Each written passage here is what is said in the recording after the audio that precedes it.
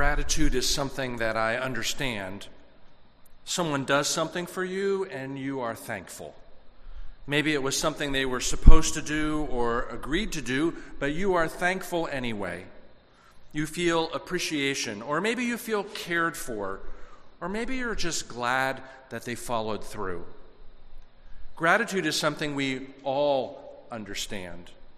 We try to teach it to our children as we were taught as children. We want to express it. We want them to express it. Say thank you. But more than just directing words of thanks, we hope to nurture a spirit of gratitude. In ourselves, in our children, we want to nurture a spirit of gratitude because gratitude connects us more closely to each other. Maybe it even encourages an increase in generosity and kindness. To be thanked may make you more likely to help out again, to give more freely, to even look for more opportunities to support others. Maybe gratitude encourages an upward spiral of giving and sharing. There are different ways to nurture that gratitude, to weave it into our lives. Some people write in gratitude journals, thinking of and then writing down 1 or 2 or 3 things they are thankful for each day. People who do this testify that it changes their perspective. The more grateful they are, the more gratitude they feel. It builds on itself. So gratitude is something I understand. Gratitude is something we all understand. Praise is a little bit different. If gratitude is something I return to someone after they have given something to me or done something for me, then praise is something I offer whether the actions that they have acted upon are connected to me or not, directed toward me or not. I may praise a child for an accomplishment or for good behavior. I praise a coworker for their diligence or skill. I praise a performer's performance. Boy, they were really good. What they did was amazing. In that sense, praise may build something in someone else, but does it build something between us? If gratitude builds the bond between us into something stronger, something more mutual, what does praise do? Does it just grease the wheels, encouraging more good behavior, more skillful work? And what about praising God? What does that do? Here's a question I find myself asking. Does God really need my praise? Does God really want my praise? What difference does it make if I think that God has done a good job or done something amazing? Does my praise matter to God? Does it connect us?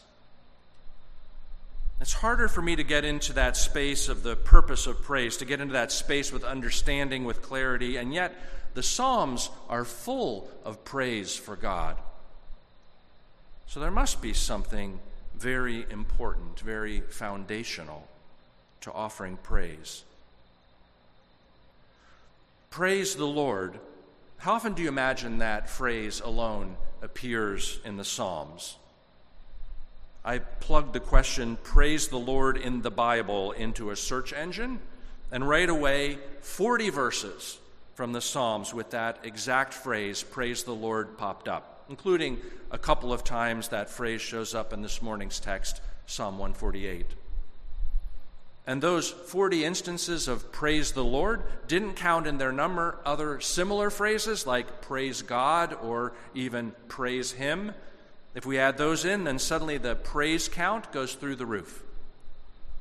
All of that just to confirm that over and over in the Psalms, praise is named, is offered. So one thing seems clear, and that is because the Psalms were written for worship, praising God is the key part of worship in the Hebrew Bible, in their worship experience. So what does that mean for us? What exactly does that mean for us, for our worship? If praise is just a pattern of liturgy, or worse yet, just a habit of liturgy, well then that's not enough for me. I don't want praise the Lord to be the language of habit. Rather, I want it to mean something. I want praise to have meaning, to be meaningful. I want it to matter. Gratitude matters, I'm sure of that. I want praise to matter too. Brings me back to where I started. Gratitude is something I can get my head around, even my heart around. Gratitude brings me closer to the one to whom I am grateful. There's a sense of mutuality in it. But I still wonder how praise works in connecting me to those to whom I offer praise, and in particular, how it connects me to God. There are Christians who will say that God needs my praise, even that God expects my praise. It's an expression of obedience, is what they say, which I take to mean that somehow praise is something that puts me back in my place. In expressing praise, God is elevated and I am lowly. And it could be that I need to be reminded of that. Maybe I even need to affirm that we each have our place. But something is not completely satisfied in me with that explanation.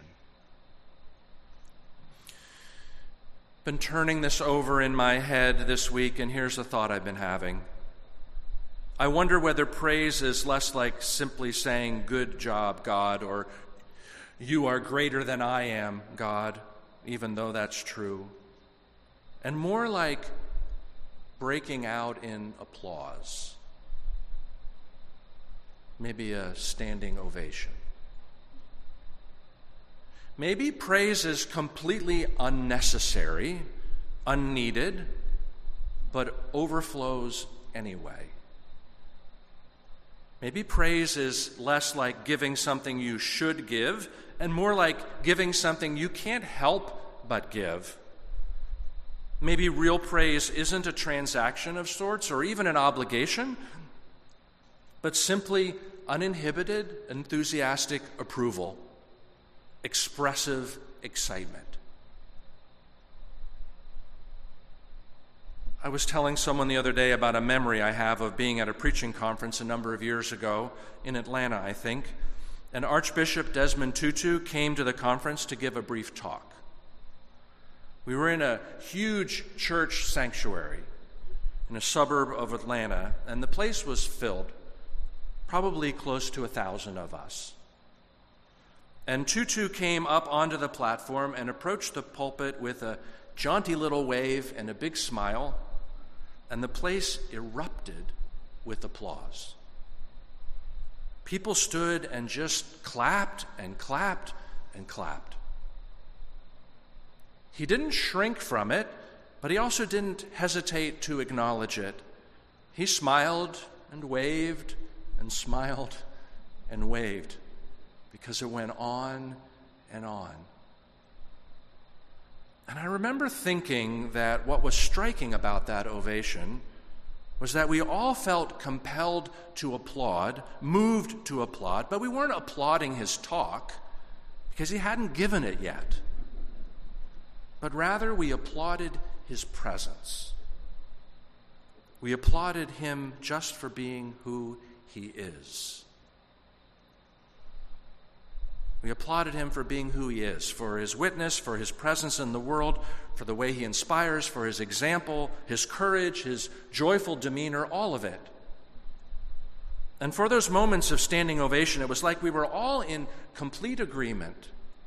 We were all on the same team with the same values and the same hopes and dreams, valuing, affirming all the things symbolized by this little smiling man. No consultation was needed, no assessment, no explanation. We just knew, and we needed to respond, all of us at once. It was a very uplifting moment.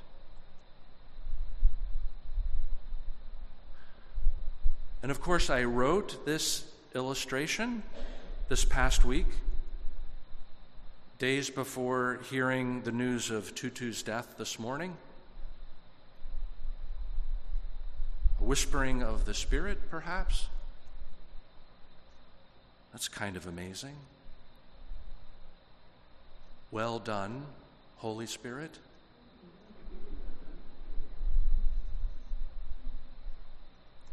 The same sort of ovations can happen sometimes after a stellar performance.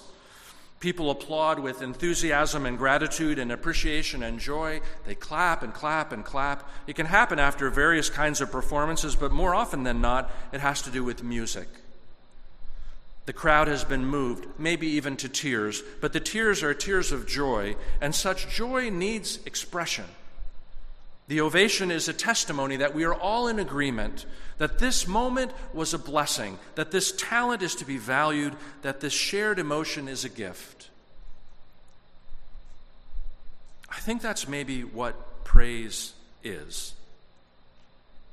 A recognition of something that is wondrous and surprisingly good, an enthusiasm for what really does matter, for the gifts of the moment, for the presence and the spirit of the one to whom we are extending our affirmation, and whether the person or the performer needs our ovation or not, we want to give it because we want that person, that performer, to know how much we appreciate and identify with them and with the gifts they have offered us. It's kind of like gratitude, but it's more than gratitude. It's approval, it's enthusiasm, excitement, it's affirmation.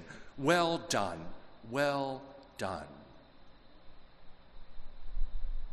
If that makes any sense to you, then the idea of praising God may make some sense to you as well. It's not because God needs it.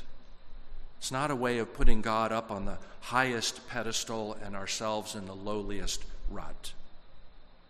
It's not catering to God's massive ego somehow. Rather, it's delight expressed without reservation. It's wonder and joy and amazement. It's somehow similar to how you feel and what you say when a baby takes her first wobbly and delightful steps. Well done, well done. You are amazing. It's somehow similar to how you feel and what you say when a musician ends a song with the most haunting note, with perfect pitch and fullest tone. Well done. Well done. You are amazing. It's somehow similar to how you feel and what you say to someone who has overcome all obstacles, all barriers, all negative certainties to reclaim a life, to know once again their own true self. It's your delight expressed without reservation. It's wonder, joy, amazement, and praise in the face of such difficulties. Well done, well done. You are amazing.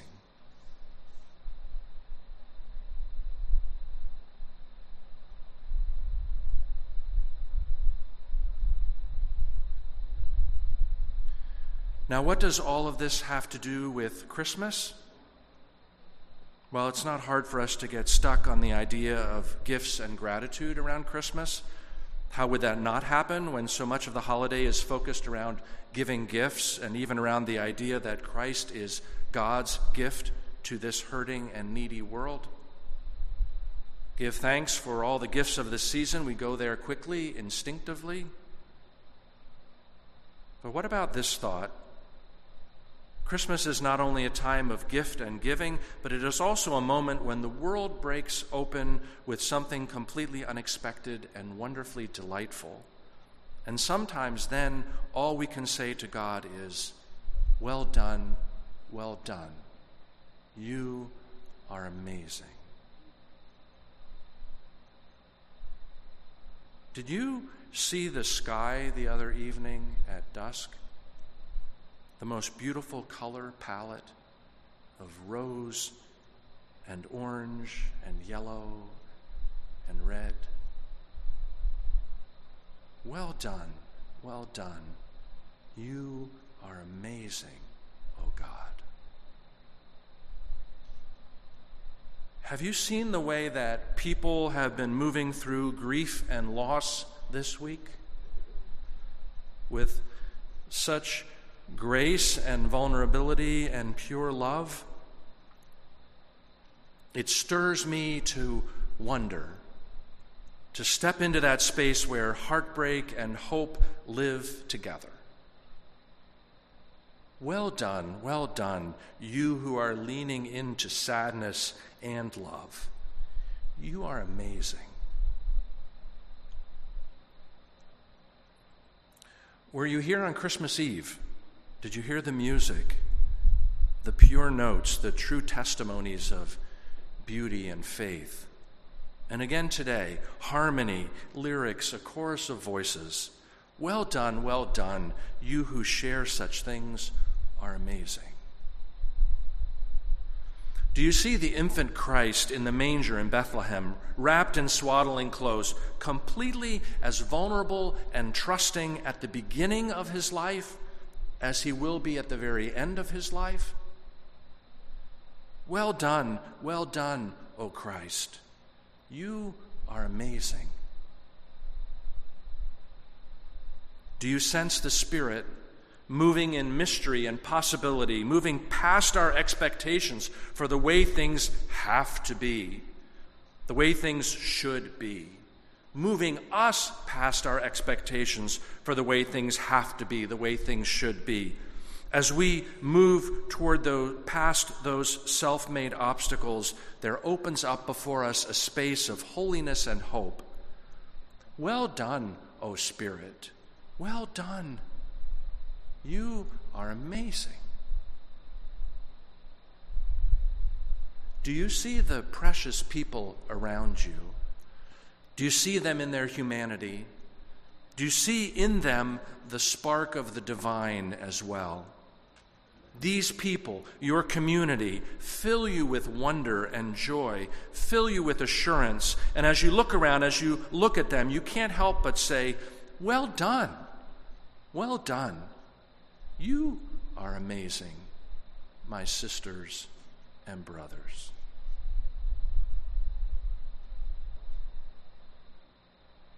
And that's why praise matters. Not because it anchors us down, but because it releases us to wonder, to joy, to amazement, to delight. Praise to God, the cosmic artist. Praise for human honesty in grief and struggle. Praise for soaring melodies and beautiful harmonies. Praise to Christ, the newborn, Christ the teacher, the example, the Savior. Praise to the Spirit moving in mystery and hope. Praise to the circle of community. Well done, we exalt. You are each and all amazing. And you, O God of the universe, you are especially amazing, and we applaud you. You, O God, who creates all things, who gives all goodness. Listen again to Christine Robinson's paraphrase of the closing verses of Psalm 148 from Psalms for a New World. The people praise God, the wise, the rulers, the lowly, the children, the ones who see the splendor of the cosmos and the single beauty of every star. The people praise God, the star in the center of every heart, creating them in love. May God indeed be the star at the center of your heart, for God has created you in love. We are grateful for that, thankful, but we are also amazed. Well done, O God of the universe. Well done, O God within each one. We praise you, we praise you, we praise you. Amen.